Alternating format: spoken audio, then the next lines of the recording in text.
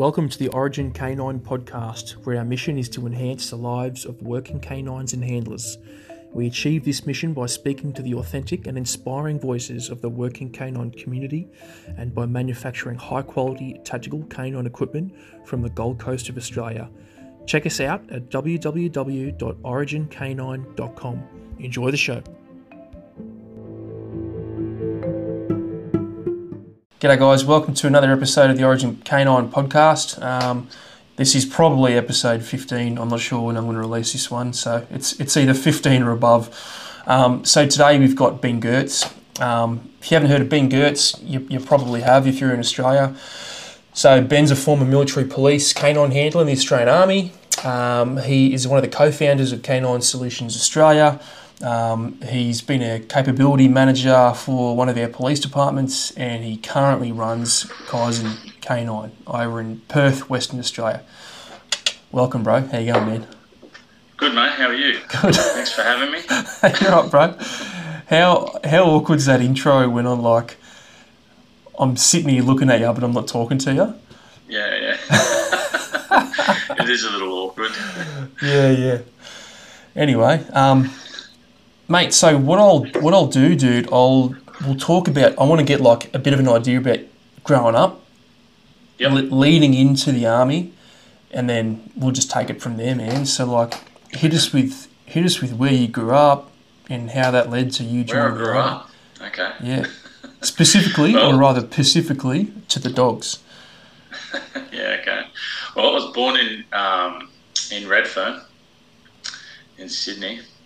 And we moved around a lot, lived all over Australia. I went to 12 different schools. Fucking hell. Yeah, so, which was interesting. But mostly in Sydney. But we got to WA, we lived in Whyalla for a little while, we lived in Brisbane for a little while. We've been all over the place as kids. And probably started a bit of a passion for dogs when we lived in the western suburbs of Sydney in a place called Rossmore. That's probably where the dog thing started. My parents went through a phase, my dad went through a phase where he's a little on the spectrum, so he won't listen to this, so I should be okay. Where he went through a phase where he was after the perfect dog. We lived on about 10, 15 acres. And he had an idea, we're going to get the perfect dog, and we're going to get it from the Animal Welfare League, which happened to be like down the road. So I went through this phase of getting a dog, it wasn't working out, sending it back to the Welfare League, grabbing another one, wasn't working out. And then I kept taking it as my mission to try and make sure that this one wouldn't be sent back. So I kept trying to make sure it was a nice dog, make sure it ate its food properly, had no troubles, didn't cause any troubles. I tried to exercise it, walk it a lot, or them. I wasn't very successful, but that's sort of where I grew a bit of a passion for dogs, and I sort of a bit of a feeling for dogs, I guess. Yeah. Then probably we moved into the inner western suburbs of Sydney, some pretty sort of not great areas. We lived in St Mary's, which is like mainly a housing commission sort of area. And I was probably heading down a shitty sort of place in life. And my younger brother actually joined the Defence Force, joined the Army. And What year are we talking about now? He joined in 94, I think. Yep. And then I joined I had an apprenticeship as a boilermaker at the time. But I was drinking a lot, and I wasn't doing my TAFE, and I was just basically going down the shit chute. So the shit chute, I'm stealing that. Yeah. Yeah, I just didn't have any self-discipline. And I was lucky enough, I guess I was aware of it, and I realised that the Army would make me do things. So I joined the Army. So it was almost like punishing myself for having no self-discipline. So that's what's that? That'd be about 95, wouldn't it? 95, yeah. Yeah, okay. So if you grew up in Redfern, do you have any Indigenous heritage? Because that's obviously, for people listening, that's a massive Indigenous hub, so to speak, in Australia. Yeah. No, we've not got any Indigenous heritage. And we didn't grow up there. I was born there Oh, gotcha. in the Women's Hospital in Redfern. And we lived in Tempe, which is right next door. And then we moved not long after that. So we moved a lot back then. Dad always seemed to get itchy feet. But he was in the military for a little while as well. Yeah. So we moved a fair bit. But yeah, I wasn't really raised there.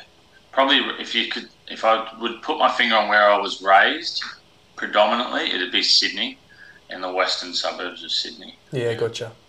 And so is your dad actually on the autism spectrum, or he's just maybe... He's not been diagnosed. It's a running joke in the family. Okay. Yeah. We always say, we always say Dad's Asperger's as fuck. You may have to edit that out. I can say that. Does it run in the family, Ben? Yeah, well, actually, my youngest son's got Asperger's, so... Really? So, yeah. And yeah. so do you actually think that your dad really does have Asperger's and that it's sort of skipped a generation, well, has it skipped a generation? I don't know. Yes, it has. Yes, it has, Brownie. Depends who you talk to. Yeah. No, but my boy definitely was diagnosed with Asperger's. Yeah, okay. Interesting. Has that ever made you go, hey, Dad, like... Because what's your son's name, if you don't mind saying on this? Brody. Brody. So if you're like, hey, Dad, Brody's got Asperger's, do you think maybe you do? Or has it ever been suggested? Or is it just like, Dad's just a bit eclectic and a bit out there, so we just let him do what he does? Nah. I think all the family's pretty sure of it, actually. but yeah, he's in his mid-60s. He doesn't care. He's just like, whatever. Yeah. I guess it'd be one of those things where you're like, hey, Dad, you've got Asperger's. And he'd be like, nothing I'm going to do about it now. Yeah. Yeah, okay. But, I mean, now that I know what Brody's sort of gone through in life, and then I think about, I look at my old man a bit different to sort of how he was. You mean like in a more forgiving kind of way, or? Yeah, it makes more sense how he was. Yeah. Yeah. Yeah, okay. Not that he was a bad person, he was a good dude, but... But it just might explain some of the semantics and some of the... That's right. Yeah, okay. Yeah. So, like, I just want to hit on that dog part for a sec before we go into the military stuff. What's prompted him to have this obsession with the dogs? I'm not really sure. I was in my sort of like 12, 13 at the time. Yep. So I'm not really sure. All I know was, and I was not super aware of what was happening around me all the time. So in my own little world, as you are when you're 12, 13, I guess. So he, I don't know, we just kept getting new dogs, and then the dog would be here for a few weeks, then we'd get another new one. That's all I knew of it, yeah. And I guess now... Yeah, go ahead. I was just saying he was like that all his life. He'd come up with these obsessions and, yeah. Yeah, I was going to say, knowing what you know now about Asperger's and being on the spectrum and whatnot, that's probably one of those things where you're like, oh, that explains the dog thing, you know. He might have just seen a dog or whatever and then he's obsessed with it. And Yeah, interesting, man. At one stage, I feel like I'm ragging on my old man now, but at one stage he went through a phase where he was right into CB radios. Okay. And he got like the biggest fucking antenna you've ever seen in your life on our roof, and it was fucking gigantic. And he would have conversations with people via CB in America, in England. Wow. And I don't know how he was, and he knew, how it was happening, and the things were bouncing in the ionosphere and whatever. I don't know. Yeah, he's obsessive compulsive about things. Yeah. And serious question, do you think that rubbed off on you? If, your dad's obsessed with these dogs and you're like, well, I'm going to be just as obsessed. saving the dogs, making them better? Yeah, potentially. I don't know. I was a sensitive little kid, which is a bit odd because I'm not really that sensitive now. But I was a sensitive little kid, and I think I was just like sad every time one went back to the Animal Welfare League. Um, yeah. So, and then I've got a bit of an obsessive personality as well with things. But I don't think that's what was at play then. I was just a sensitive kid, just going, oh no, I like this one. I don't want this one to go back there because I didn't know what would happen when they went back there. If they'd be euthanized or whatever. Yeah, but I think it was a no kill shelter. So let's put a warm and fuzzy spin on it for everyone. Yeah, okay. I'm going to Google it. What was it called?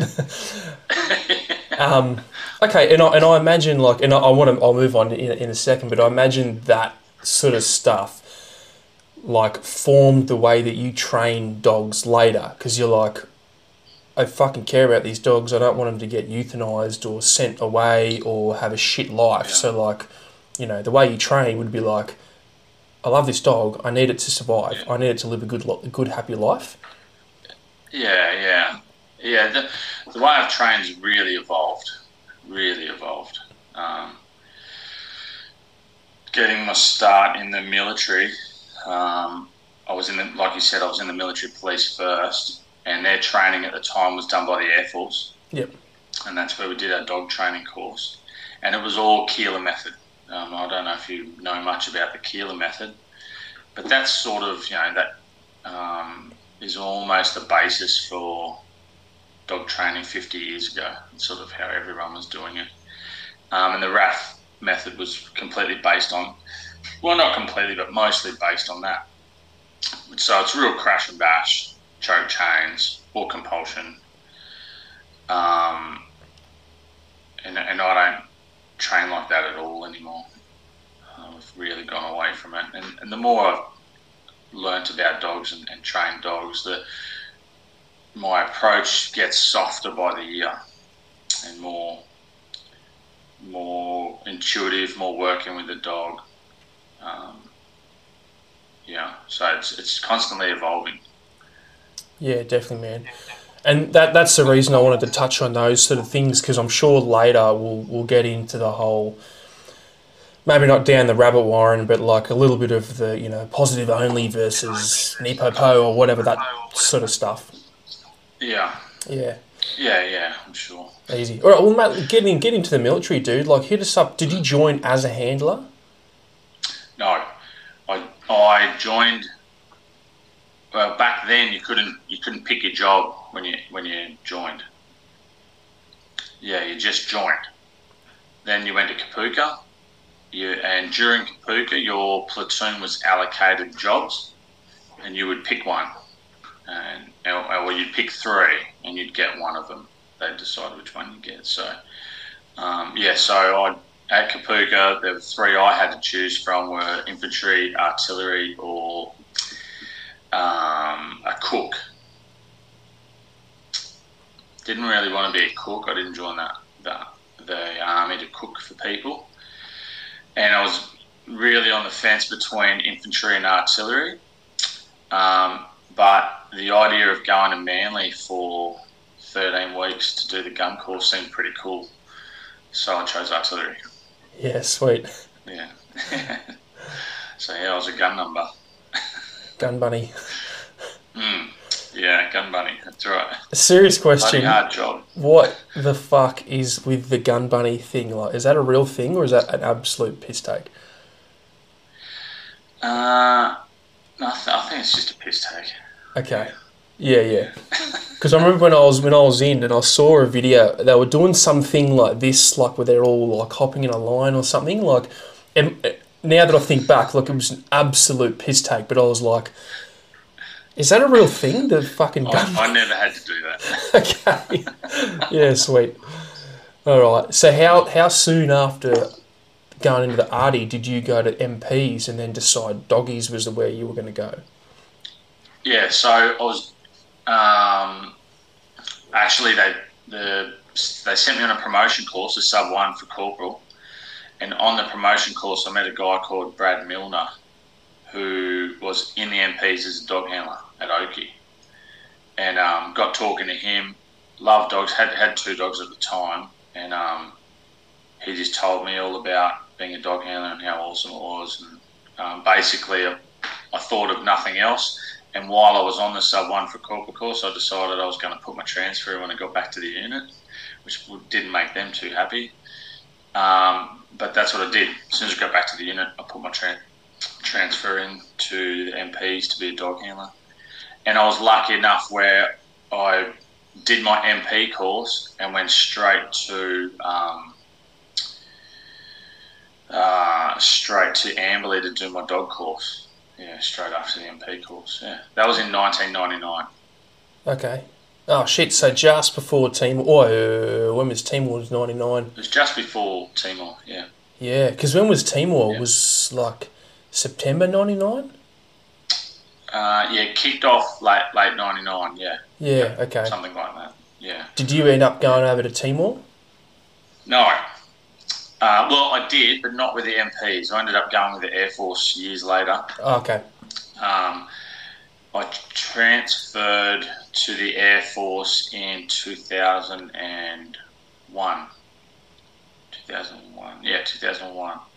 Because the MPs were talking about making us normal MPs, even though we were dog handlers. And I just had no interest in being a general duties military policeman at all. So I transferred to the Air Force to stay a dog handler. Yeah. That was 2001. And then the whole unit, suffice to say, the unit then went to East Timor straight after I transferred. They were like, finally Ben's gone, let's go to Timor. Yeah, that's it. Yeah, right. Such is life. Yeah, kind of is the way, hey? So can you just give us a rundown on the difference between MP dog handling, in terms of like the role and the capability, MPs and the RAF doggies? Well, at the time, nothing. At the time, there was no difference. They both just did flight line security. The MPs did it at Oakey Aviation Base, and the RAFies did it at all the RAF bases around Australia. Now they seem to have gone down a different path, the MPs, where they're doing more tracking and working with the infantry a lot more, rather than just doing flight line security. I think they don't do any flight line security now, the MPs. Happy for someone to correct me if I'm wrong, but I'm pretty sure they don't do any. So they're quite different now, but at the time they were identical. Yeah, okay. And in terms of methodology, because RAFies were training MPs, would have been exactly the same, right? At the time, exact same. Yeah. Yep. And you were using mostly Shepherds or Mals? Mostly German Shepherds then. My first dog was a German Shepherd. I had 3 dogs on course. The first one I had was a dog called Socks, which is a German Shepherd, but he was a bit defensive, sort of fearful type German Shepherd. And in one of the training seals, he ran past me and kept running. So they took him. He couldn't pass, having done that. Then the next one got injured. So they took him off me. He was a really nice dog called Scud. And then I ended up with Salem, which is a little angry, aggressive little thing.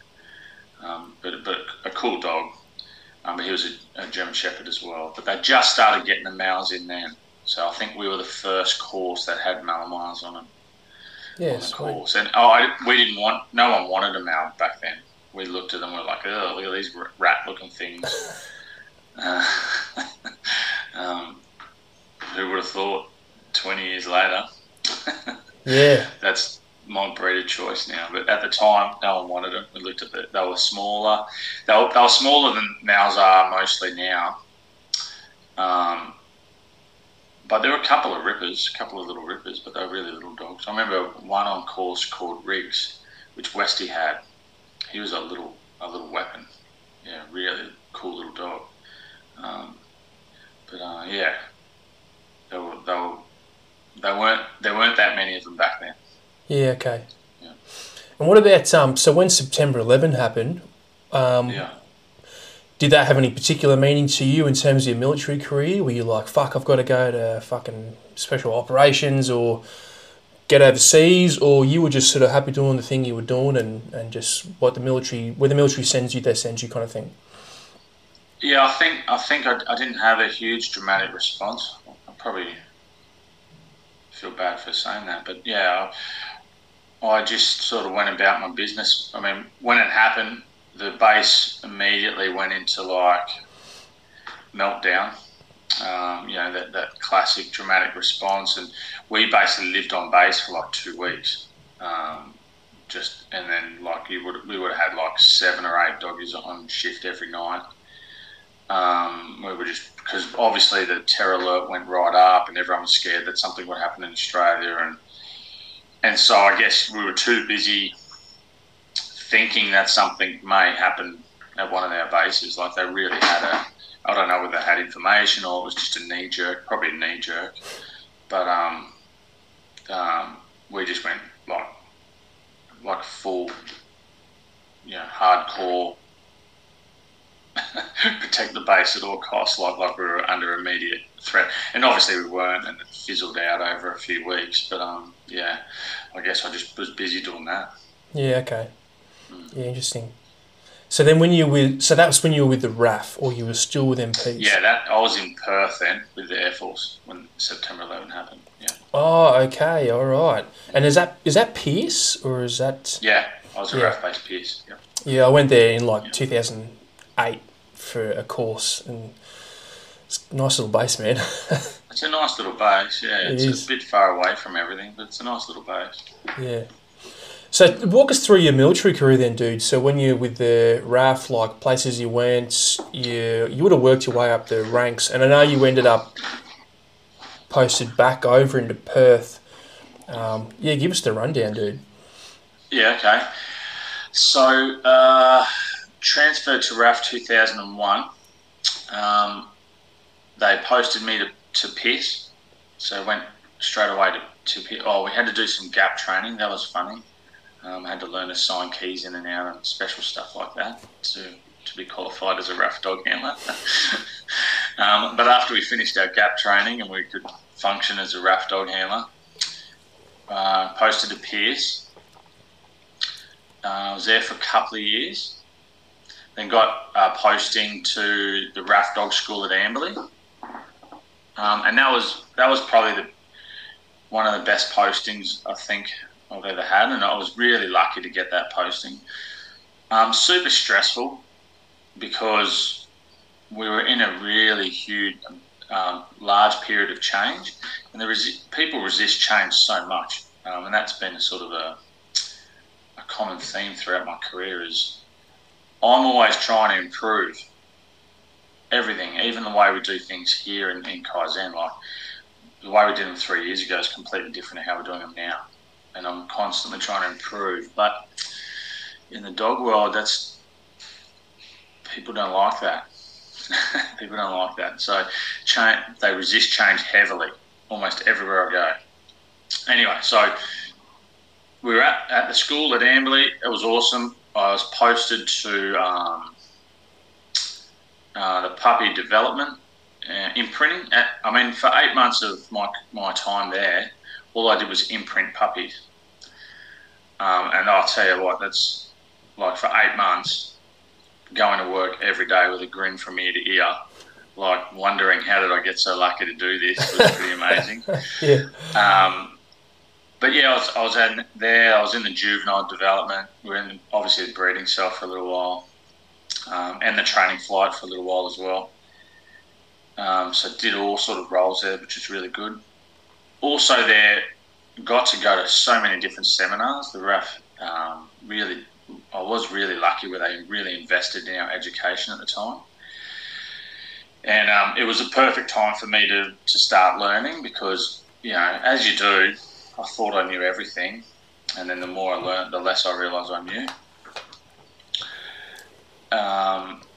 And so that was good. In 2004, I left. I got a posting out of there to Amberley, which is right next door. So the dog section, which did the the flight line security for Rough Base Amberley. Yep. Was there for another year and a half or two, and then posted to Darwin, Rough Base Darwin. While in Rough Base Darwin, got deployed to Timor, which was a good experience. And it wasn't a warfighting role; it was just flight line security again, but still an interesting experience. And what year was that? Sorry? What year was that to the Timor? Maybe 2007. Okay. Something like that. So that was just after that big surge in 2006, I think. There was a bit of an uptick in violence over there, wasn't there? Yeah, it was like a year or two after that. So it may have been a bit later, 2008 or something. It was somewhere around then. Yeah. There wasn't much happening when I got there, to be honest. I was all geared up, ready to fight wars and be a peacekeeper, and then I realised I'm just drinking coffee and sitting under the wing of a helicopter. Yeah. But hey. Did you enjoy the trip though? Like you would have gone out to some different places maybe and had your dog there and. Oh, it was a great experience. Yeah, I love the trip. Great experience. And I love the country. I love East Timor. Beautiful country. The people are beautiful. They're great people. So yeah, I love the experience. I don't want to sort of make it sound like it was bad. It was a great experience. It just wasn't. It wasn't what I'd hoped. It wasn't like I never got a bite with my dog. I never got close to a bite. I stopped a few people stumbling through the base late at night a couple of times, and they were all just very sorry and almost overly compliant. Meanwhile, I'm like, come on, one move, come on, do it. Yeah. But, come on, I'm here, kill me. Yeah, exactly. And then, so I guess, and I was still pretty young, and you work yourself up thinking you're going to be something you're not, and then you realise, oh no, I'm just a security guard. That's okay. But yeah, that was fine. Where did I end up after that? Left Darwin and got posted back to Pierce. Yeah, and I got deployed to Timor again. Oh, twice, okay.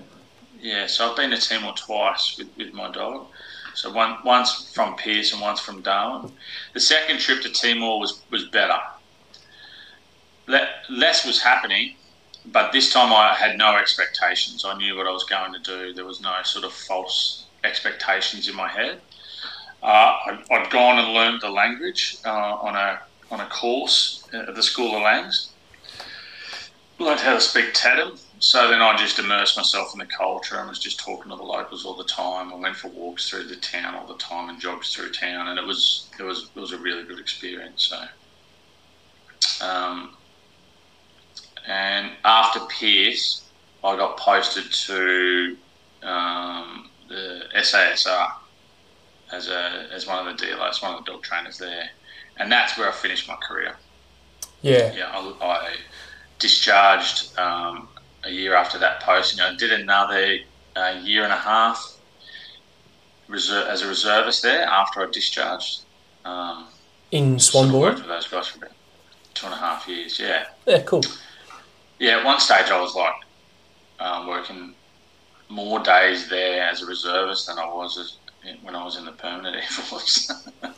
So, yeah, which was good because I'd left and I didn't really know what I was doing to make ends meet, but that really helped. So they really looked after me.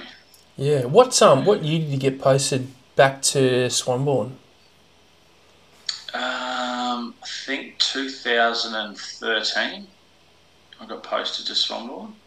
Oh, okay. Yep. Yeah. And that's obviously where you met Jace Kelly, and then you guys would have formed a relationship to then start Canine Solutions later.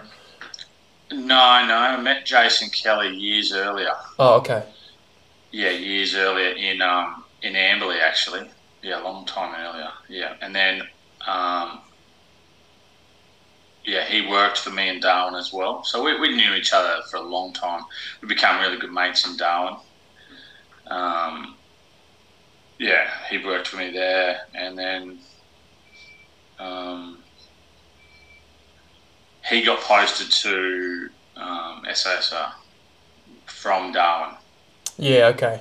And then I got posted to Pierce, and then not long after the posting to Pierce is when we started Canine SA. Yeah, okay. Because I've heard a couple of potties with him, and he talks about that sort of phase, that period. Sorry. So give us the rundown on being posted over to Swanbourne to SASR. So what was your role as a DLO? Basically, train dogs, take bites. That's basically your role as a DLO. Make sure the dogs are ready when the operators need them. Dress the dogs.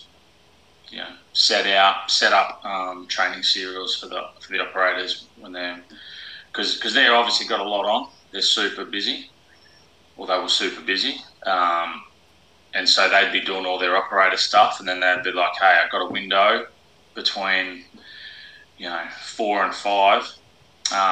Can you set up a serial for me?" And then you'd set up a serial. Then they'd come, take their dog, run the serial, and then take off to do more operator stuff, and then you'd pack up. Yeah, so your main role as a dealer, or my main role back then, obviously things changed, but back then the main role was training dogs and preparing dogs. Yeah. Yeah, and because it was probably still quite operational, I imagine, when you got there 2013, right? Well, they just sort of finished. So the tempo in training was still sort of operationally focused. Yeah. Because they didn't know if there was going to kick back off again or something. But I never really was sending anyone anywhere. One of our dogs went overseas a couple of times, but it wasn't in a war role. So it was a high tempo of training and definitely operationally focused. But I guess those guys probably always are. Yeah. But Afghan had really wound back by then. So when you were there were no dog casualties still coming back? Because I don't think there were any. No. After 2013, I think maybe 2013 was probably the last dog they would have lost. Yeah, I was there definitely after that. There were no casualties when I was there. Yeah, okay. Awesome. Yeah. And you obviously loved your time there, right? Working with a unit like that, and the guys were pretty cool. And yeah, it was awesome. Awesome place to work. Bloody hard work. Yeah. But great place to work. The best thing about working there for me was working with those sort of people with that mindset. Coming from the Air Force, I've always struggled with the Air Force mindset of sort of a bit of a minimalistic attitude in some ways, with a lot of the handlers, and going to that environment, they're all super professional. If the operators needed advice with dog training, they were, and these are elite athletes, elite thinkers, elite marksmen, like they're the elite people, but they would still be super humble to ask you for dog training advice, and they knew when they didn't know stuff, and they weren't proud about it. They just wanted to be better. So you'd be like, okay, you need to do this and this and this. They'd go away, they'd do those things, and then they'd do some extra things on top of that. And that's that professional attitude. If they were sick, they'd come anyway to work. Whereas some, in the rest of the world, people are sick, they're looking for a way out. These guys were the opposite. They're sick, they're angry because they're sick. I've got shit to do. They're injured, they're like, no, I'm not injured, don't worry. Strap it up. And they'd keep going. And that sort of professional attitude's super rare. And working with people like that who learn so fast was super enjoyable. Super enjoyable. The flip side of that is they demand a lot of you as well. Yep. So it wouldn't be unheard of to be sitting in the suit for 6 to 8 hours, and they just roll like 10 dogs through a serial, and each serial takes an hour to run, and you're just sitting out there in the suit waiting in the middle of the night, waiting to be bitten. And I remember times where you're falling asleep in between dogs coming because you're just so tired, and then you'd wake up in a fit of terror as you hear the footsteps of a dog running through the bush or something. So they demand a lot of you, but yeah, great place to live. Yeah, nice, man. And you would have been there with like Andy White, Marco O'Hare, those kind of guys. Yep. Marco wasn't there when I was there. He'd left just before, but Andy White was there for a little while, and a few of the other boys. Yeah. I don't know whose name I'm allowed to say. But, I only mention those two because I know that they're both out and they're both in that sort of space. There's other guys that I wouldn't say their name because I know they're out, but I'm like, I don't know the guy and I don't know if he's still in the dog space or whatever. So I was there with Will, so I'm sure he wouldn't mind. He's been sort of pretty. Oh, Ryan Wilson. Ryan Wilson. He was on here as well.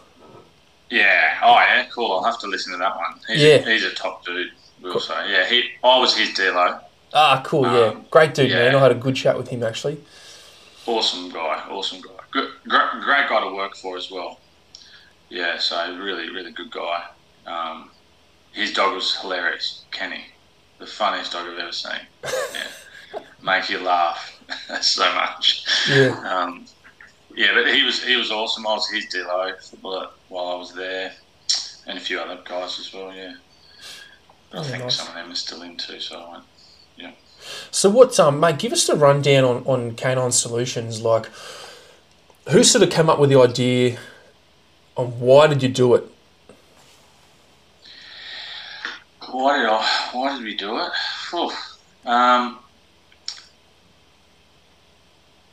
I guess as an exit plan for getting out of the Air Force for me was a big one. I probably wanted to get out of the Air Force for quite some time, but it's hard to have the balls and with the job security and all that to just pull the pin on that. Me and Jace spoke about it a lot when we were in Darwin. So we should start our own business, blah blah blah blah blah, and then he sort of pulled the pin on it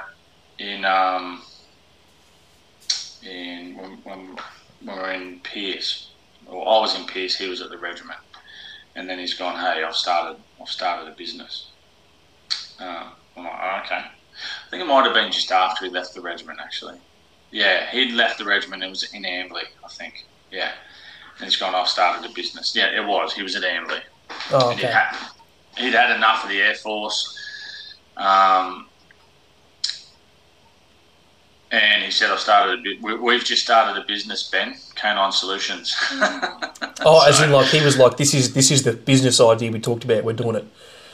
Yeah, we're doing it. I've just registered a business name, it's happening. And I'm like, okay. Cool. All right, I guess we're in business. Yeah. And that's sort of how it happened, yeah. So what was that like doing, because you were still in, right, when you Canine Solutions started.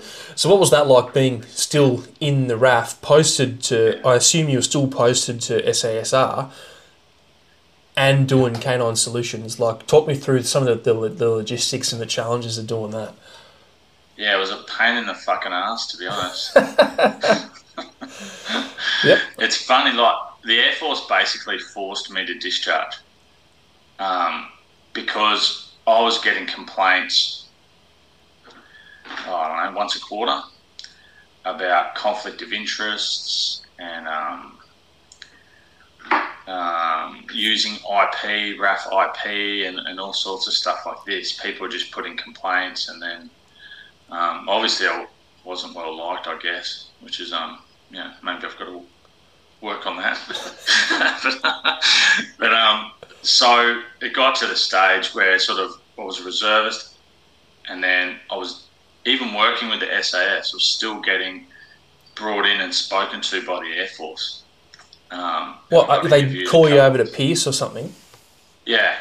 We want to interview you for conflict. There's been a complaint about conflict of interest, or there's been a complaint about you wore cams in a video you put on social media, and even though you can buy cams from a disposal store, disposals, like, just with it, and it's just people. Just, I don't know. As soon as you start to do something that looks remotely bold, people just try and bring you down. I've just worked that out. Um, so that's what happened. So in the end, I was over it, and I just started doing less and less days with the reservists, and then I got to the stage where I wasn't even doing reserve days anymore. That I still got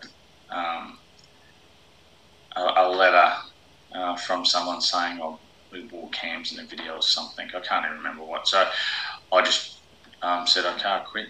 And I quit. So they basically forced me to quit, which. And then, funnily enough, they've contacted me like 3 or 4 times to try and offer me a reservist position.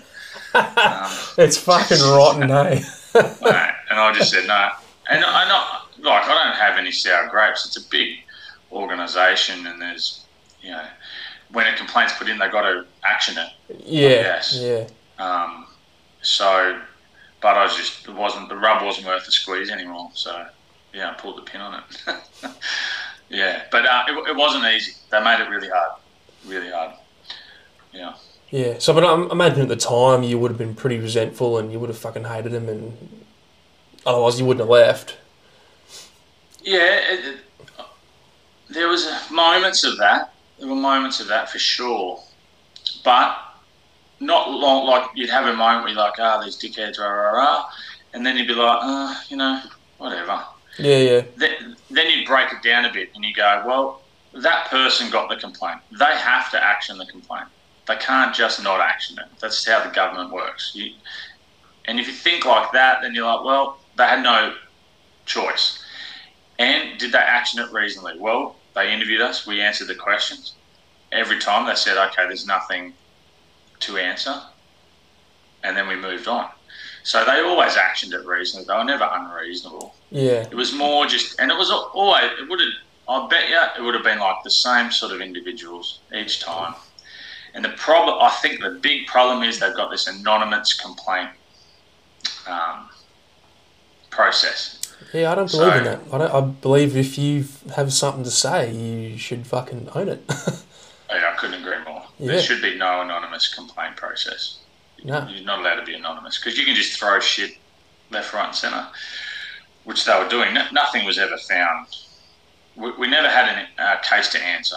We asked the questions, we answered truthfully, and they said, oh, yeah, no worries. So there was never a case to answer, but because of the anonymous complaint process, they had to do it. I think that's probably a good distinction you've made there too. Like, there's always going to be a few putrid individuals, but largely it's just the bureaucratic organisational fuck around. Like, it's a big unwieldy bureaucratic beast, right? Like, the Air Force doesn't hate you. Some spastic dude that put the complaint in hates you. And then the system has to follow, and there's a flow-on effect. So that's probably the way you describe that. I've never really heard that sort of worded that way, but that's interesting, man. I think I like that. Yeah, because it accounts for, like, it accounts for a lot of the stress that people encounter in the military, and it removes a lot of that personal factor. Yeah, if that makes sense. So yeah, it does. They've got to do their jobs. Like, once they've got a complaint, they can't just go, this is sour grapes, and just write on a bit of paper, clearly sour grapes. They've got a process they have to follow. So, and in fairness, they were never unreasonable. Yeah, they were never unreasonable. Ask the questions, we answer the questions. Nothing to answer, done. Yeah. And I imagine that was like the dude doing the interview was maybe a guy that knows better and was like, there's no case to answer, but I'll go through the process and then you're good to go at the end. So he would have been a reasonable person. Yeah, it's sort of always rolled out that way. Yep. Yeah. And then you just went, all right, I don't need this in my life anymore. See you later. Yeah. So what was that like going full-time Canine Solutions? It was fine by then. By then it was fine because we had the contract with the police. So I was basically working full-time with the police anyway. And I was also running Geurts Canine Solutions, like a spin-off off the side, which is the civvy stuff we were doing. Yep. And so I really didn't need the work, so it was good. It was good. It sort of just relieved stress and gave me more time to focus on the things I needed to focus on. Yeah, sweet. So I'll let you spare whatever details you want, but tell me about when you guys decided to go your separate ways. What was that sort of process like? Well, it was me. I left Canine Solutions. That's what happened, and it just was the right time. Things weren't working out anymore as they were previously. We weren't really getting on that well, and we hadn't been for some time. So it just wasn't working anymore. Yeah. And for me, it was the right time to just go a separate way. So yeah, so I left Canine Solutions. That's sort of what happened. Yeah. Okay. And I like when I see things like that, I go in my head. I'd never, and only because I've got other people to base this off. I'd never go into business with a mate of mine because I'd be so worried that it would ruin our friendship. And I've been so close, man. I've been so close to going into business with some people. One guy in particular, I fucking really dodged that bullet. But is that a lesson you learned? Don't go into business with friends?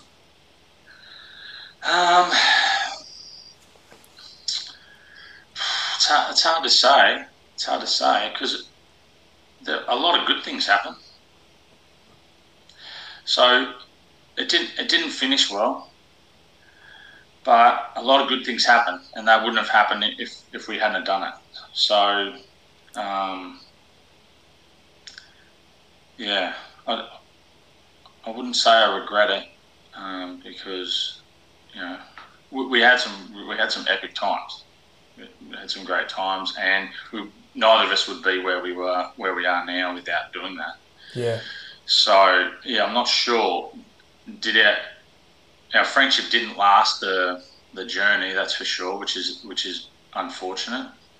But I don't think I regret it. Yeah. Yeah. Yeah, I think that's probably another important distinction to make too. Like, it's got you where you are now. So, like, I'm almost the same with when I talk about on my mental health journey, leaving the military shit.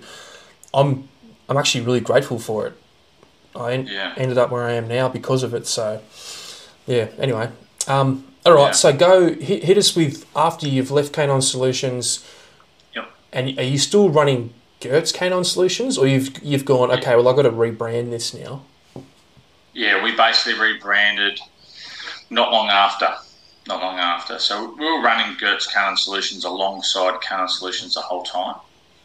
I was running a civvy business before Canine Solutions, training some civilian pets. As I didn't really name it, but. So Geurts Canine Solutions and Canine Solutions sort of started together as an entity, and then when Canine Solutions ended, it didn't really make sense to keep it as Geurts Canine Solutions. Also, it wasn't really I didn't like the name anymore because we were putting staff on, and it wasn't really about just me. It was about a product, not me. So I wanted to get my name off the name of the business. So for both of those reasons, we rebranded. Yeah. Okay. And then where did Kaizen come from? Actually, sorry. Before we get to Kaizen, I was just over in Perth recently, and I went out to Waypole and met some people out there. Dog Squad, obviously. Talk us through when you were there running the capability. Yeah. So I was there for just over 5 years, five and a half years. With Canine SA for probably 2.5 of those. And then with Kaizen Canine, and then as a full-time employee with Waypole for the last year. Yeah. So tough gig, really rewarding job. Yeah. really rewarding to see the dogs go and do their job every night that you're training and developing, and we did the whole lot. So sourcing puppies, sourcing adults, developing puppies, training adults, training juveniles, then training teams, picking handlers, like the whole gamut, and then just to see that come to fruition at the end is probably the most rewarding thing I've ever done in a job sense, in a business sense. Yeah. Because these were police dogs that were helping Perth take bad people off the streets. So it was super rewarding, but very, very tough job. Very tough to balance personalities, politics of the place, constant change in management and change in direction and stuff like that. Very difficult place to navigate. Mate, talk us through the challenges, dude, because obviously you left eventually, and I know a lot of those Waypole people listen to this stuff. What was some of the challenges you faced as like the capability manager?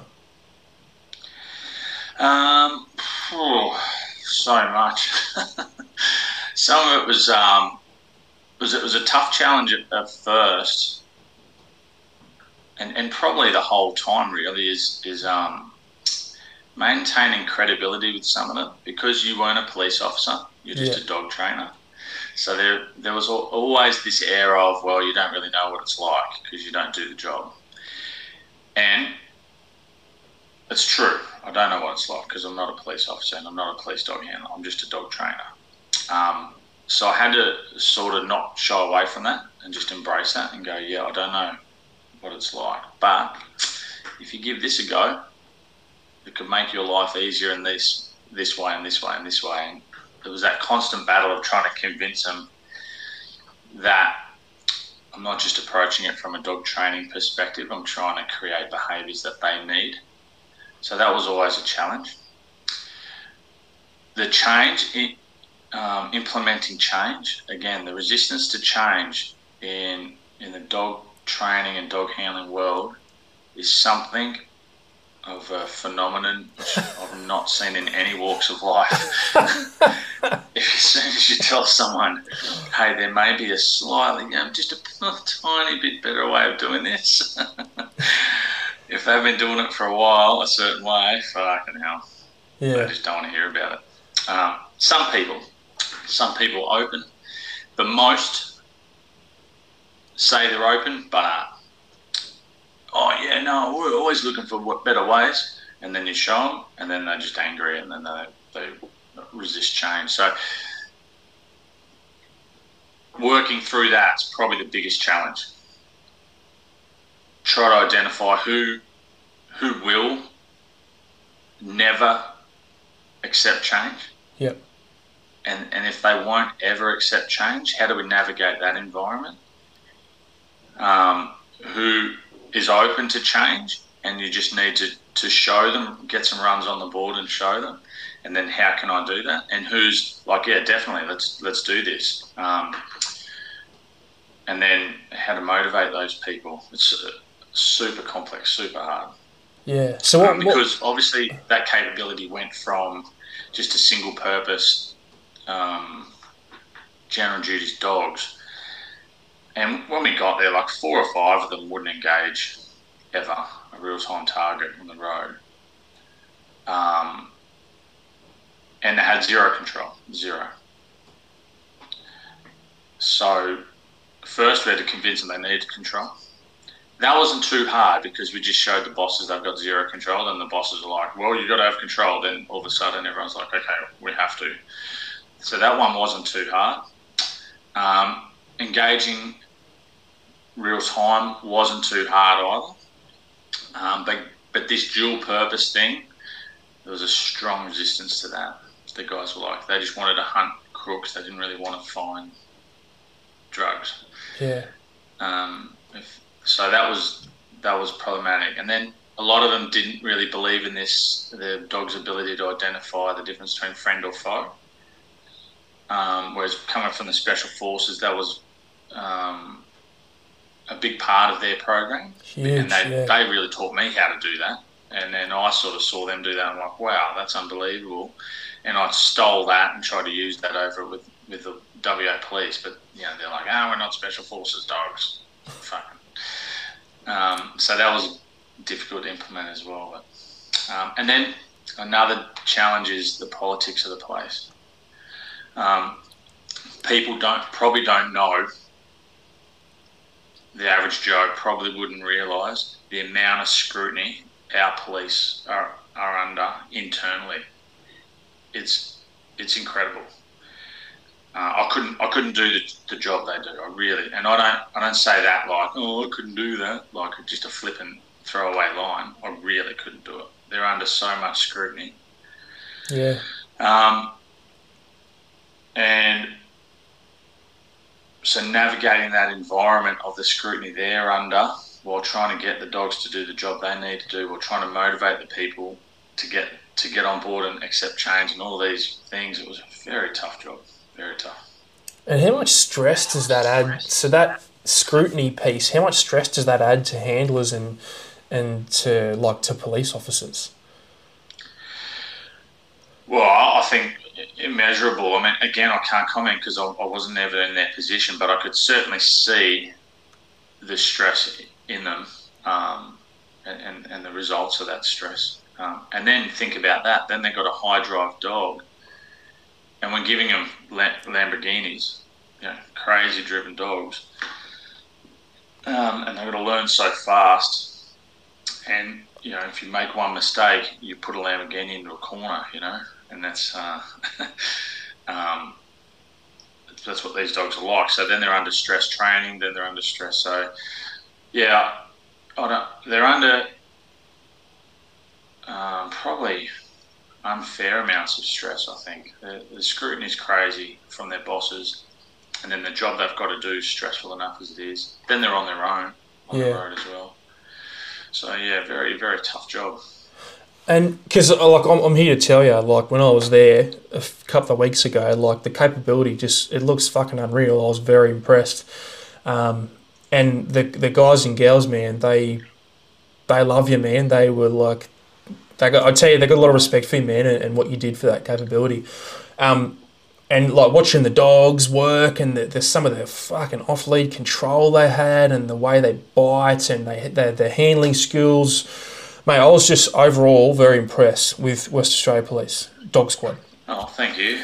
So, thank you. Yeah, that's good. It's nice to have nice things said. It doesn't happen often in this industry. Yeah, and that's the thing, mate. It was good to see that they were open to a lot of things. And I don't want to open a can of worms here, but the e-collar stuff, they seemed like they were very receptive and they knew how to use them too. And I could see the difference in the dogs, man. Fuck, they were snappy, dude. They were so snappy, so quick and driven and happy and just loved the work. So, yeah, it was fucking awesome to see, dude. Yeah, was the e-collar thing a huge challenge? Massive. Yeah. Massive challenge. It should have been a warning sign for me when I first got there, because I said, okay, one of the first things we need to do is get some equipment. Your equipment's outdated. And I said, we need electric collars. And I knew that they weren't going to come at chameleons straight up, which was, for me, the best e-collar. So I went for what I thought was probably the second best at the time. Had the features we needed, plus was still pretty reliable, which we went with a Pro Educator. And I said, we need to buy 30 of these. It's a big bill. And the management at the time went to a animal behaviourist at Murdoch. Oh, no. And asked what their opinion was. And obviously, they come back and said, I think that's a terrible idea. Your dog expert isn't maybe such an expert you thought he was, because modern science and modern dog training says you can do all of this without any aversives. You can just use positive reinforcement. And he's obviously not up to date with modern science. And blah, blah, blah, blah, blah, blah, blah, blah. A big long-winded email. And if you want, I can help you with your capability if it's not too late to move this guy on. To get a real trainer in there, yeah. Yeah, that's exactly what she said. Oh, dude, it's making me cringe. Stuff. Crazy stuff. So then I had to write a thesis basically on why I think e-collars are a good idea, why they need e-collars, why, and I had to counter. I think she had like 10 points or something, and I had to counter those points. And fortunately, I don't do anything with no reason. Like everything we do is all thoroughly researched and science, evidence based, and et cetera, et cetera. So it really wasn't that hard to produce an argument. But I was really like, you've hired me because I'm an expert. The very first thing I decide to do, you go and get it independently checked by someone else who actually has never trained a police dog or a military dog in their entire life. Very odd. But they couldn't get away from the points I made, and the lack of control they had. I just videoed it and showed them, and then once they saw it, they were like, "Oh Jesus!" And e-collars will fix this, Ben? I'm like, yes. If used correctly with proper training processes, blah blah blah blah. Yes, they will. Okay, please fix it. And that's what happened. But yeah, it's funny, mate. It's funny when there's an outcome required and that they need a solution, then they're like, yeah. "Oh, okay, let's do it." Yeah. But if it's pure ethics and they're purely process driven, then maybe they wouldn't have adopted it. It was almost fortuitous to you that they did have a big problem. Yes. Because you've got the solution. Yeah, and then that's where a lot of pressure comes, because then you got to make it work. Yeah. Because you told them, yeah, we'll fix it. They're like, okay, there's your e-collars, fix it, and you have to then. And fortunately, look, we had a lot of good people there at the time, a lot of good handlers, a lot of good trainers. They jumped on board and they put the processes in, and within 12 months, I think we had dogs doing emergency recalls that hardly reacted to their own name 12 months earlier. So, it happened quick. And then e-collars are mandated now for their dogs. Like, they're actually not allowed to deploy their dogs without an e-collar on, which I think should be mandatory for all police dogs Australia-wide and worldwide. Like, I think you've weaponised. This is the argument we presented. Me and the other guy at the time who really couldn't have done any of it without him was Dave Stevenson, who's this dog training supervisor for my time there. And the wording we put together was, you've weaponised these dogs, and then once they're off leash, you must have control. Yeah. You must. There's no like, oh yeah, we've lost control then, yeah, sorry about that. And then once we put it to them like that, then they're like, yeah, we'll do what you need to do to get control, and that's what we did. Yeah. Yeah. So lucky they didn't drink the Kool-Aid of Old Love that suggested. Yes. Yeah, and look, she even quoted, dog trainers some dog trainer from England who reckons he's got police dogs trained with positive only. And there's no evidence. There's no evidence of this, and that's a problem with all this stuff. People just say whatever they want to say and quote whatever studies they want to quote, and then without evidence, they have nothing to fall back on. These pretend studies and telling me, oh, this guy trained police dogs positive only. I'm like, well, show me the evidence of one of his dogs doing emergency recall, and then you cannot get any evidence, so because it's not It's not possible. Yeah. Yeah. Because, I mean, that's one of the demos that the guys did. They did a couple of emergency recalls. While, we're all standing out on the big field and they had the guy in the suit and they deployed the dog, called him back into a heel, nice snappy little heel, sent him away again on the bite, nice clean out. Yeah. I've seen it. Did he look scared? Did he look terrorised? No, mate, he's a happy little dog. There's no yelping, no bloody screaming or like flinching or anything. So, I mean, I'm not. And I can ask you that without even knowing what you saw, because I know the dog would have been happy. He'd just be flying back, happy as Larry. Yeah. Ready for the next bite, because he knows what he has to do, and he's happy to do it because we train him properly. Yeah. That's it. And I mean, I'm not. I don't want to go too deep down this rabbit warren because I'm not the guy to explain how an e-collar works. I can probably use it in a reasonably rudimentary way, but I'm an advocate for them because I've seen them use. I probably couldn't produce the same results. Well, I definitely couldn't produce the same results you could, but at least I know that the proof's in the pudding and I've seen it, so I'm happy to advocate for it. Did you ever have to speak to any other police departments and go, hey man, we're the flagship model, so to speak, for this particular use of e-collar. Have you thought about adopting this? Was that conversation ever had? Yeah, I've had it with a few, and some are. I just got to be careful how I navigate this conversation because I don't want to talk out of turn. But some of the agencies were on board. They're like, well, we need this. And others weren't. Others are like, no, our dogs just find them. We'll control them with a leash. We don't really need control. We just need them to find them. Which is, for my mindset, it's a little bit old school sort of way of thinking. Because one day the dog will be off leash. Doesn't matter. You'll make a mistake. You'll drop the leash. The leash will break. He'll jump a fence. One day he will be off leash. That's it. One day it will happen. And so my mindset is control was a mandatory.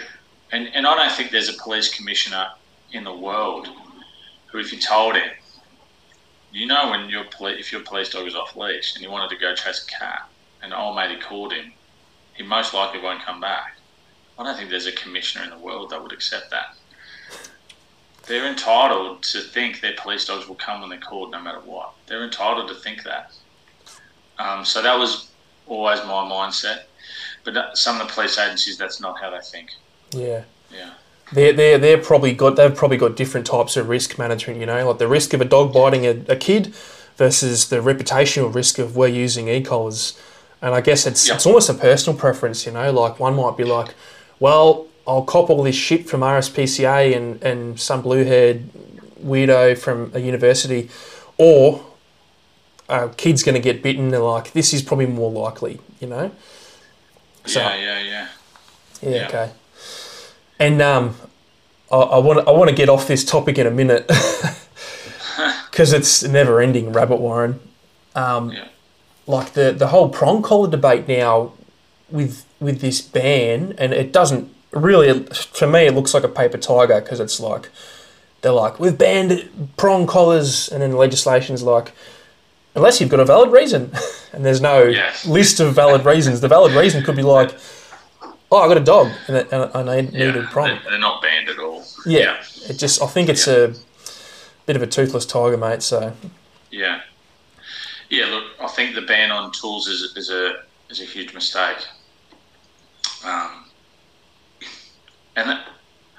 Let's be honest, I think the ban on tools is very short-sighted, and it's just an emotive response to a bunch of emotive rhetoric coming from a small group of extremists. Very vocal. And they're super vocal. It's always the extremists that are the most vocal. That doesn't make them right, though. Yeah. And I think that's where the world's sort of heading in a weird place, where whoever's the most vocal and the most emotional is sort of almost assumes to be the ones who are right. And this is another example of that. And it's just a bit silly. What do we know? I know choke chains have injured more dogs than any training tool I've ever used. Choke chains. But they're not banned. But pinch collars and e-collars are getting banned all over the world. But choke chains have hurt way more dogs.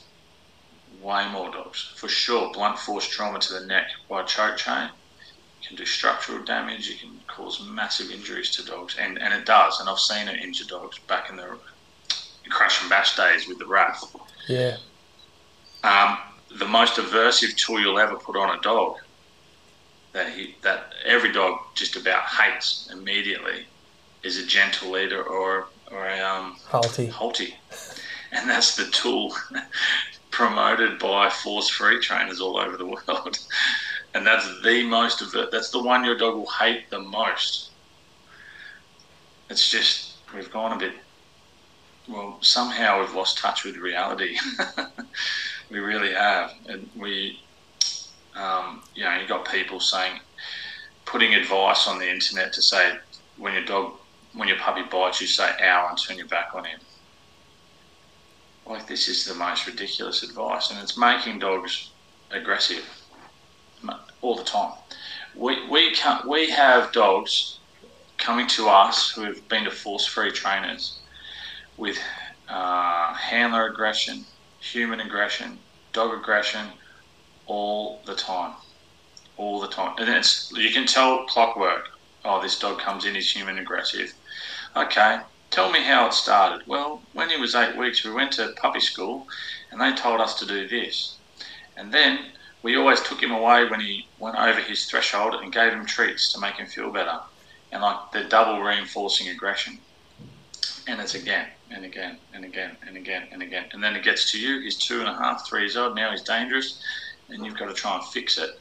Where if they had just said, no, don't do that, when he was a 12-week-old puppy, he would have gone, okay, I'm not allowed to do that.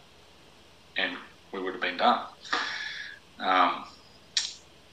But it's this ridiculous thing that they're doing now. I don't understand it. I don't know what the answer is, but the answer is certainly, I used to think the answer was, hey, just mind our own business and keep doing what we do, because whatever, they're just extremists and they don't really matter. But that's not working. We're going to ban tools, and then we're not going to be able to train dogs properly. Why do I use an e-collar? Because I can achieve the results I used to achieve with a leash with less than half the amount of stress to the dog. Yeah. Why wouldn't I use it? It makes no sense not to. But the positive-only crowd would have you believe they can achieve it without any use of aversives. However, they offer no evidence. Zero. And people just got to start realising that. And that's why I think it's great what Ivan's doing, what Robert Cabral's doing, where they're speaking up and they're just telling it how it is. And hopefully they've done it in time, and it'll reach the decision makers, and we can stop this sort of silly ban on tools and let dog trainers train dogs again. Yeah. So what about the counter argument? So almost like, I'm going to play devil's advocate here. What about those guys out there, guys and gals out there that are still crash and bash? It's all fucking based on dominance and just fucking throw a pinchy on him. Those kind of people, is that damaging to people like you who have a bit of nuance? Because I think a lot of people, in their mind, it's binary, right? You're full positive and you can do everything with just food, or you're some like dog abusing, crash and bash, just fucking throw a pinchy on him guy. Whereas you're like, fucking hang on a minute, it's not one or the other. There's plenty of space in the middle here. Yeah. Is that equally as damaging to you? Do you have to fight that argument too? Probably more so. Probably more damaging. Yeah, because you get labelled with the same brush as them. So I don't refer to myself as anything other than a dog trainer. But as soon as you say you use e-collars and pinch collars, all of a sudden you're a dog abuser, you're a balanced trainer, and you must use crash and bash, and we don't do that. I was going to ask you about that term. I was chatting to Brad Griggs the other day from Canine Service International from Melbourne. Yeah. We had this conversation on the phone. It's almost like if you're not positive only, you're these guys. You're the other end of the spectrum, smacking dogs up, and you use the word balance. It's almost been a hijacked term. Like, oh, you're balanced. Well, you must balance your fist on a dog's nose. That must be what that means. That's right. Where it's not the case. I think people like to simplify things because it absolves them of the thought process of that middle part. Yeah. Look, that's why I distance myself from that term. I'm just a dog trainer who is aware that dogs need to have boundaries, and dogs need to know. And dogs aren't this mythical organism, the only mythical organism on earth that doesn't understand to move away from bad and move towards good. They're not. They know, just like every other living organism, that how to do that. So, but yeah, if you come and watch our training, 95 to 98% of it is through positive reinforcement. There's a time, and sometimes the dogs get in trouble, but it's very rare. Usually, it's all positive. Yeah, and you can see that in our dogs. They're happy. Yeah. I think that's where people don't seem to understand that, like, you may not like the pure positive crowd, but it's not like you're saying that nothing they do works. You're like, I mostly, like, I'll use all of what you use. That's all good stuff, but I've got a couple of extra little things in the toolkit too. Yeah. Yeah, we use counter conditioning, pre-MAC principle, differential reinforcement techniques. We use all that sort of positive stuff. But we also, if they're doing strong undesired behaviour, sometimes we'll say that's a bad idea. Don't do that. You're going to get in trouble. Yeah. And they usually pick it up pretty quick. Yeah, exactly. Which means less stress for them, less stress for us. They can be off leash. Yeah. Proof's in the pudding, mate. Yeah. So, mate, let's go on to Kaizen then. So, is it Kaizen? You say? Kaizen. Yep. So Kaizen. Now, if I'm not mistaken, that means incremental change or small changes or something like that. Continuous improvement. Continuous improvement. Sorry. Yeah. Awesome. I try and use the same principle with my business with the gear, for example. Like, here's another iteration of what you've seen previously, which I'm trying to incrementally improve. So I'll show you that after, but I was looking for a new business name because obviously, as I told you, we decided we needed to change that for all the reasons I've already said. And I believe strongly in continuous improvement. And like I told you, like, the way we were doing things 3 years ago is already different. And even 6 months ago, like, we're constantly just chipping away at things and trying to be better. And I literally Googled continuous improvement. That's it. There's no mythical thing. And the word Kaizen came up. And I used to have a little thing in the mid to late 2000s, where I was looking into Zen a little bit, and I like the philosophy, the idea of it.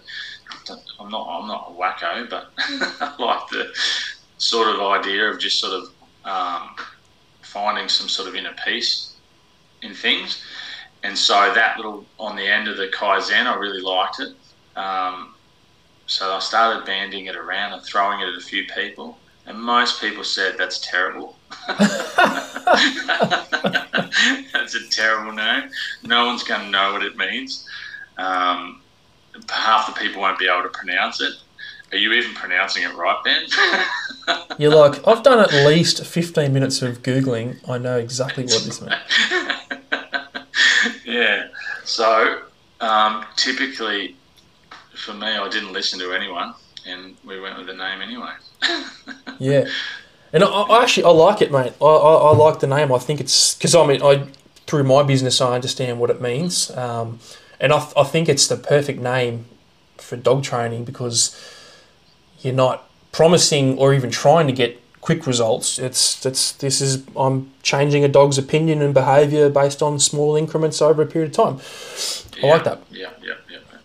That's exactly sort of the way we were thinking of it, and not just changing the dogs with small increments at a time and just constantly chipping away, but actually the business processes, the staff. Like, I want that sort of mindset in the whole business. Yeah. So that's sort of why I really liked it. Once I saw it, I pretty much had decided straight away. That's it. And then I ran it past a few people. Most people didn't like it, but I really liked it, so I stuck to it. Yeah. Yeah. It's good to see you're the one person that does like it. I appreciate it, mate. It took me a little while to work out that it was you, because you popped up a couple of times on my feed, and I was like, who's this? I didn't click on it. So, as a business owner now, so as a veteran in the business space, and you talked a bit before about tall poppy syndrome, mate, give us the rundown on some of the challenges of being a business owner, particularly in the business space. And I know you're not throwing the veteran thing out there all the time, posing and showing all your old photos and whatever, but you are in the veteran business space. What's that like? For the most part, it's not too bad. For the most part, people are pretty good. It's hard work running your own business, as you know. You're pretty much working all the time. Yeah. Even when you're on some sort of holiday, like the weekend just gone, I took my daughter to Albany. She's got into go-karting, which is a terrible idea. If you got kids and they want to do go-karting, talk them out of it, talk them into anything else. But she loves it. She's crazy for it. So we're down at Albany, but we were working. My wife and I were working the whole time we're down there. Yeah. Answering emails, on the phone, as I'm sure you'd be well aware. So there's that part, and then there is the tall poppy syndrome, where it's almost like everyone. There's a select few people that really always just resent you for doing anything bold and anything, and any sort of success, they get angry at you. But I've learned not worry about that anymore. Yeah. It used to bother me. I really couldn't care less now.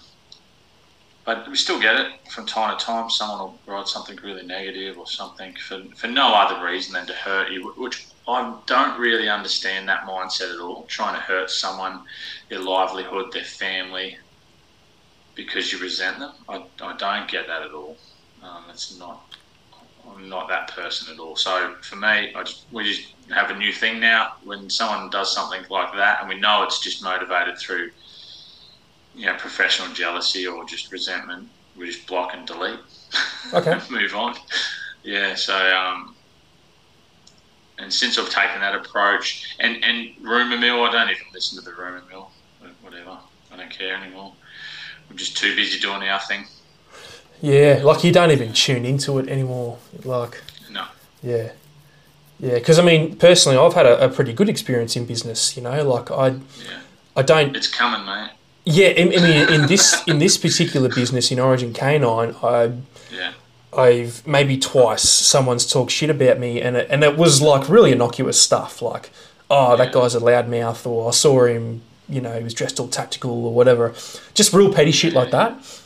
Yeah. But like, I just don't think I'm linked in enough to those kind of conversations that I hear any of that other shit. Yeah.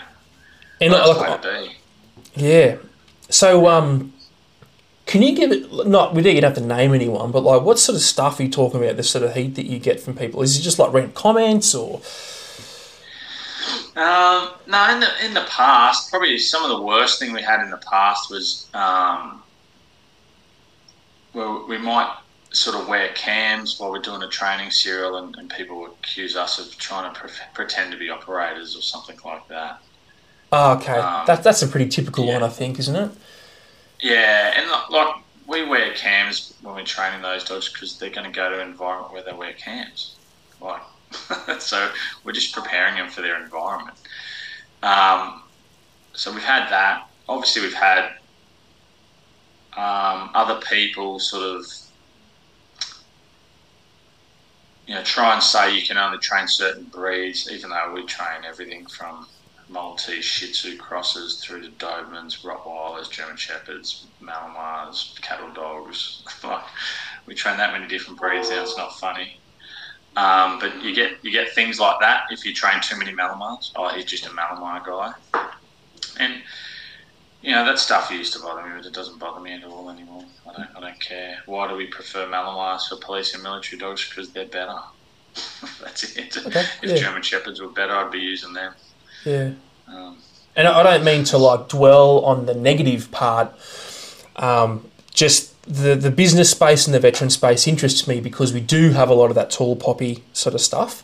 But I like to convey to people that listen who may want to go into the business space, I like to sort of let them understand some of the challenges of of like running your own business and the sort of stuff that you just have to let go of.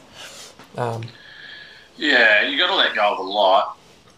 Also, like the way you train, like if you believe in it and you're putting out some good results, and like you've got to market yourself a bit. So we put out training videos and stuff, and I'll be doing stuff at Stan, and there's always someone going, that didn't look too good, and that wasn't sharp enough, and whatever.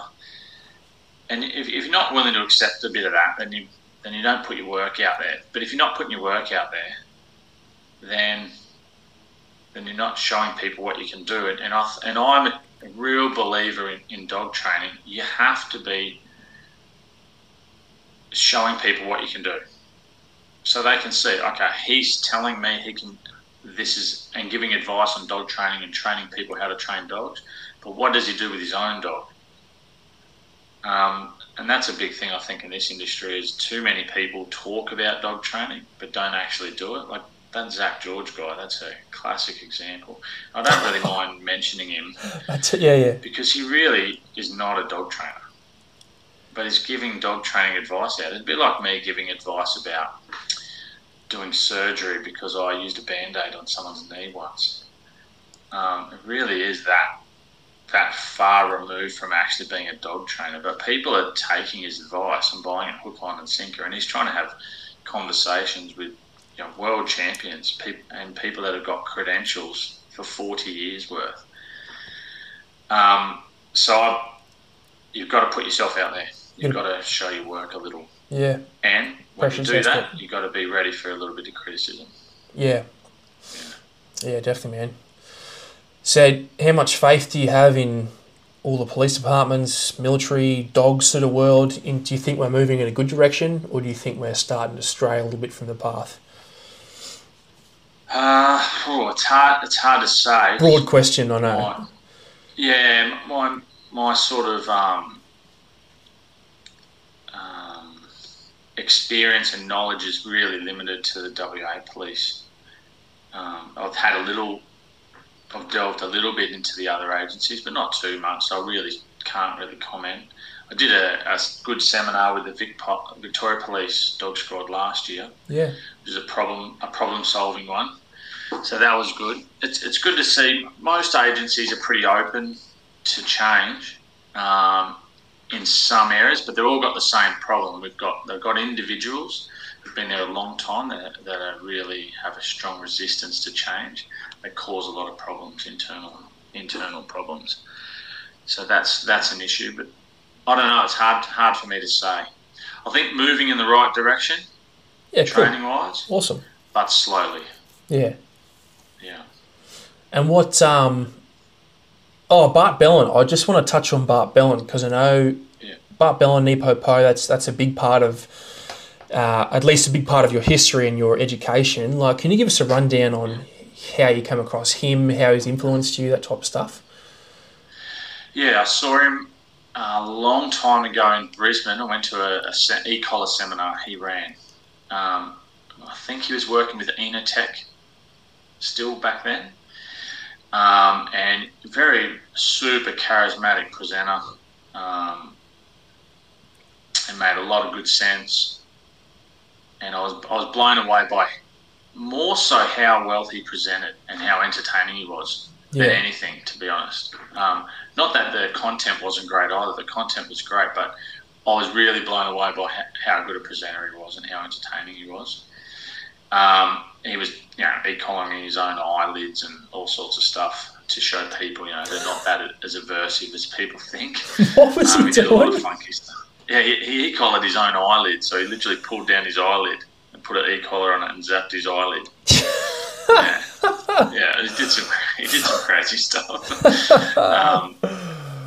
Very entertaining. That was the first time I saw him, and then later on, while I was working at the regiment, he had started those silver and gold schools. Yeah.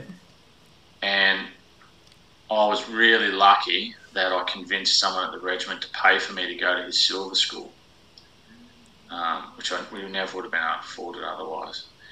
And it really opened my eyes up to how little I knew about dog training again, which was very confronting because I started in 1999. This was in 2000 and I was at the regiment, so 2013, 2014-ish, somewhere along there. So I'd been doing it a while and I thought I was pretty good at it. But I was on, if you know anything about the Dunning-Kruger effect, I was on the peak of Mount Stupid. I was just about to ask you about that. Yeah. Yeah, I didn't realise I was on the peak of Mount Stupid, and then I looked over and I realised, oh man, I don't know shit. So pretty confronting, but also awesome, because I realised, wow, there's much more to this than I thought, and I knew I could start to see where all the things I was not good at, why they weren't working, and I sort of also saw why some of the things I was doing well were working, and then we were able to improve very quickly after that. So yeah. How many times have you actually? I did gold. Sorry, mate. I did gold with him as well. After that, we had to do gold.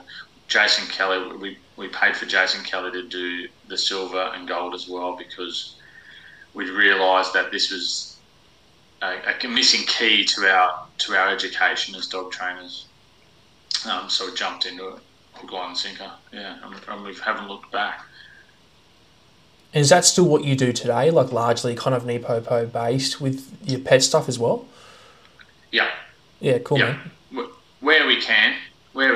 Obviously, the beauty of the Nipopo approach and the way Bart and Michael teach it is it's open to interpretation, and they will show you really in detail how dogs learn and how, when you're working in the different quadrants, what the pros and cons are and where those things can head. And then there's the Nipopo way, and then there's the old Nipopo way, which sometimes we use, and then the new way, which sometimes we use as well. The new way can be very, very, very difficult to understand for someone new to dog training. So with our pet clients, we often do the old stuff first, and until they start to get it. When they start to get it, then we introduce them to a bit of the new stuff.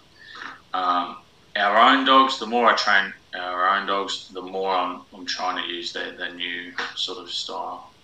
And it's a very enjoyable way to train dogs. Really a very fun way to train them. Yeah. Because I've got a very rudimentary understanding of Nipopo. Like I did it at Two Commando in the CAD cell. I didn't do silver or gold school, but that was the formal kind of education process we followed. Yeah. And then went to a Pat Stewart seminar a couple of years ago, and I really like Pat because he's similar to Bart in the sense he's a really good presenter. Yeah. Like it's very palatable the way he teaches. So. Yeah, awesome, man. So what's going on next, dude? Like, what's going on in the business next? Big plans? Just doing what you do, grinding away? No, we're always looking for the next thing. We're probably gonna move away from the biting dogs for police and military. Well, we are actually. We plan to move away from that. Okay. And we're going to move towards some detection stuff. So there really isn't a market for detection dogs. The market's sort of owned by Border Force, but we're going to try and see if we can create a market for trained dogs, trained detection dogs that actually come doing a final response and isolating an odour. So we're going to give that a go. Also, just got a couple of greyhounds. We're going to see if we can raise a couple of greyhounds. It's a bit random. That's more just as I get older, I realise life's too short. So I love watching greyhounds run. Yeah, I think it's amazing how powerful and how majestic they look when they're running. So I'm basically doing that just because it's fun. And I've got a little theory that if you show some greyhounds some love when you're raising them, and you raise them a bit different to how they're raised with their normal way, that I'm wondering if they'll run faster. They'll be happier and freer of mind, and they'll run faster.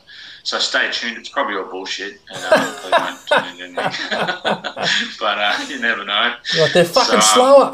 Yeah, that's right. Yeah, he just wants to sit down and eat cake. Shit!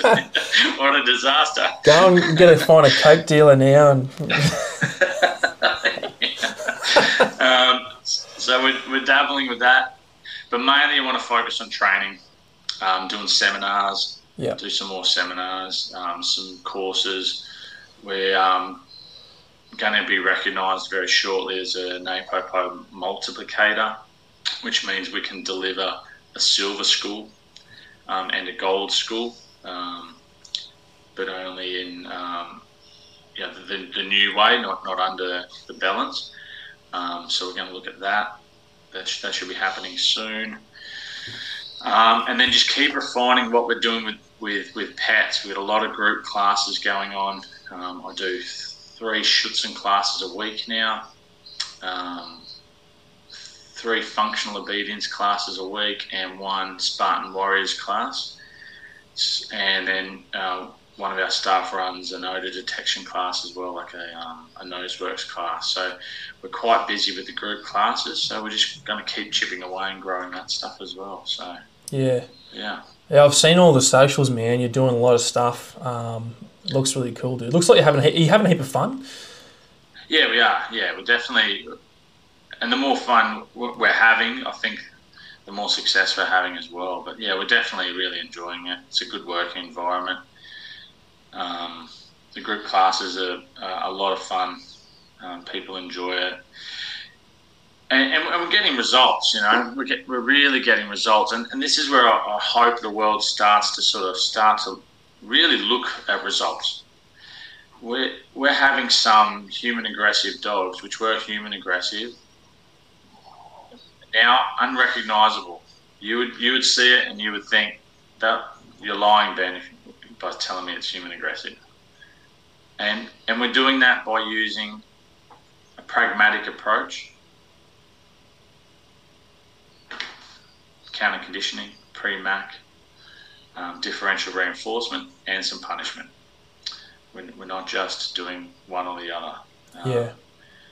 And we're having some good results. It's not always great, and it always takes hard work. And it's that incremental change that you were speaking about, but we're getting some really good results. So that's pleasing as well. So yeah, but that's where we're headed. What does the future hold? I don't know. Maybe more centres with our sort of approach to training. More training centres in the future, maybe.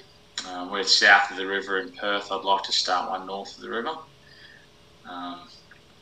But we've got to get the capital to make that sort of happen, which is easier said than done. Yeah, bro.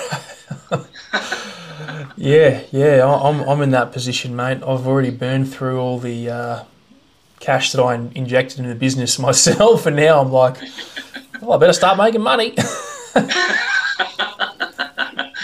It's not easy. Running a business is not easy. Yeah, but like you were saying, the taxes. Well, I'm in that stage where I've spent so much fucking money, I'm still getting money back through tax. Yeah. So I haven't come out that other side yet. where I'm making more money than I've spent, if that makes sense. So yeah, it does. Time will tell. Well, hopefully it turns a corner for you, mate. I'm sure it will. Your gear's good. Thanks, bro. Loves your gear. Harnesses are epic.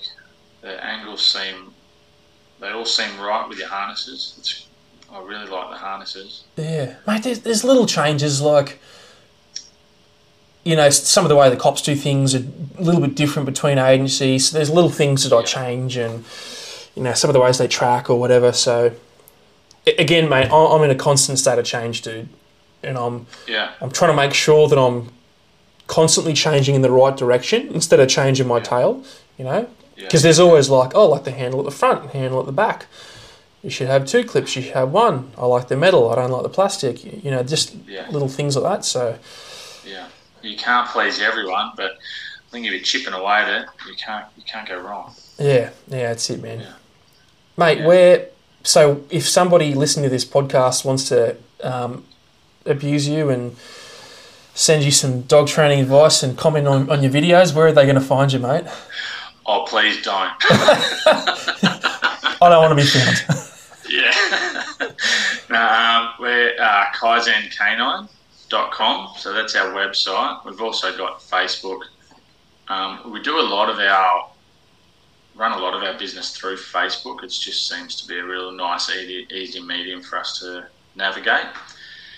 So that's where they can find information about what's going on and our training style and techniques. We put a lot of stuff on there.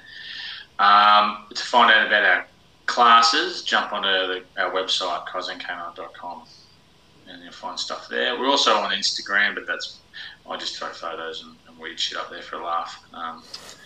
That's just for a bit of fun. That's it, yeah. Done, bro. Hey, mate, I'll end the chat here, but don't hang up or anything. It just stops the recording. Okay.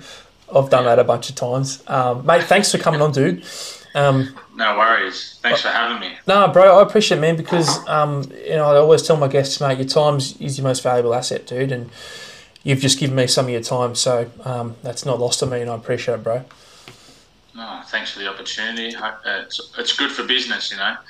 You get a bit more coverage, so it works for me too. So no, I appreciate that. All good, my man. And hopefully, at the very least, people got a bit of a laugh. All right, Ben. Thanks for coming on, mate. Catch you later. All right. Thanks, Brandon. Look after yourself. Have a good one. Gotcha. Oh, you stupid.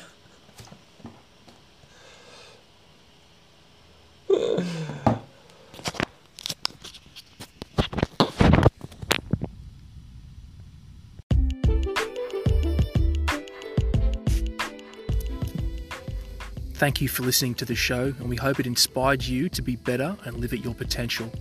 Stay tuned for our next episode, or check out our range of tactical canine equipment at www.origincanine.com.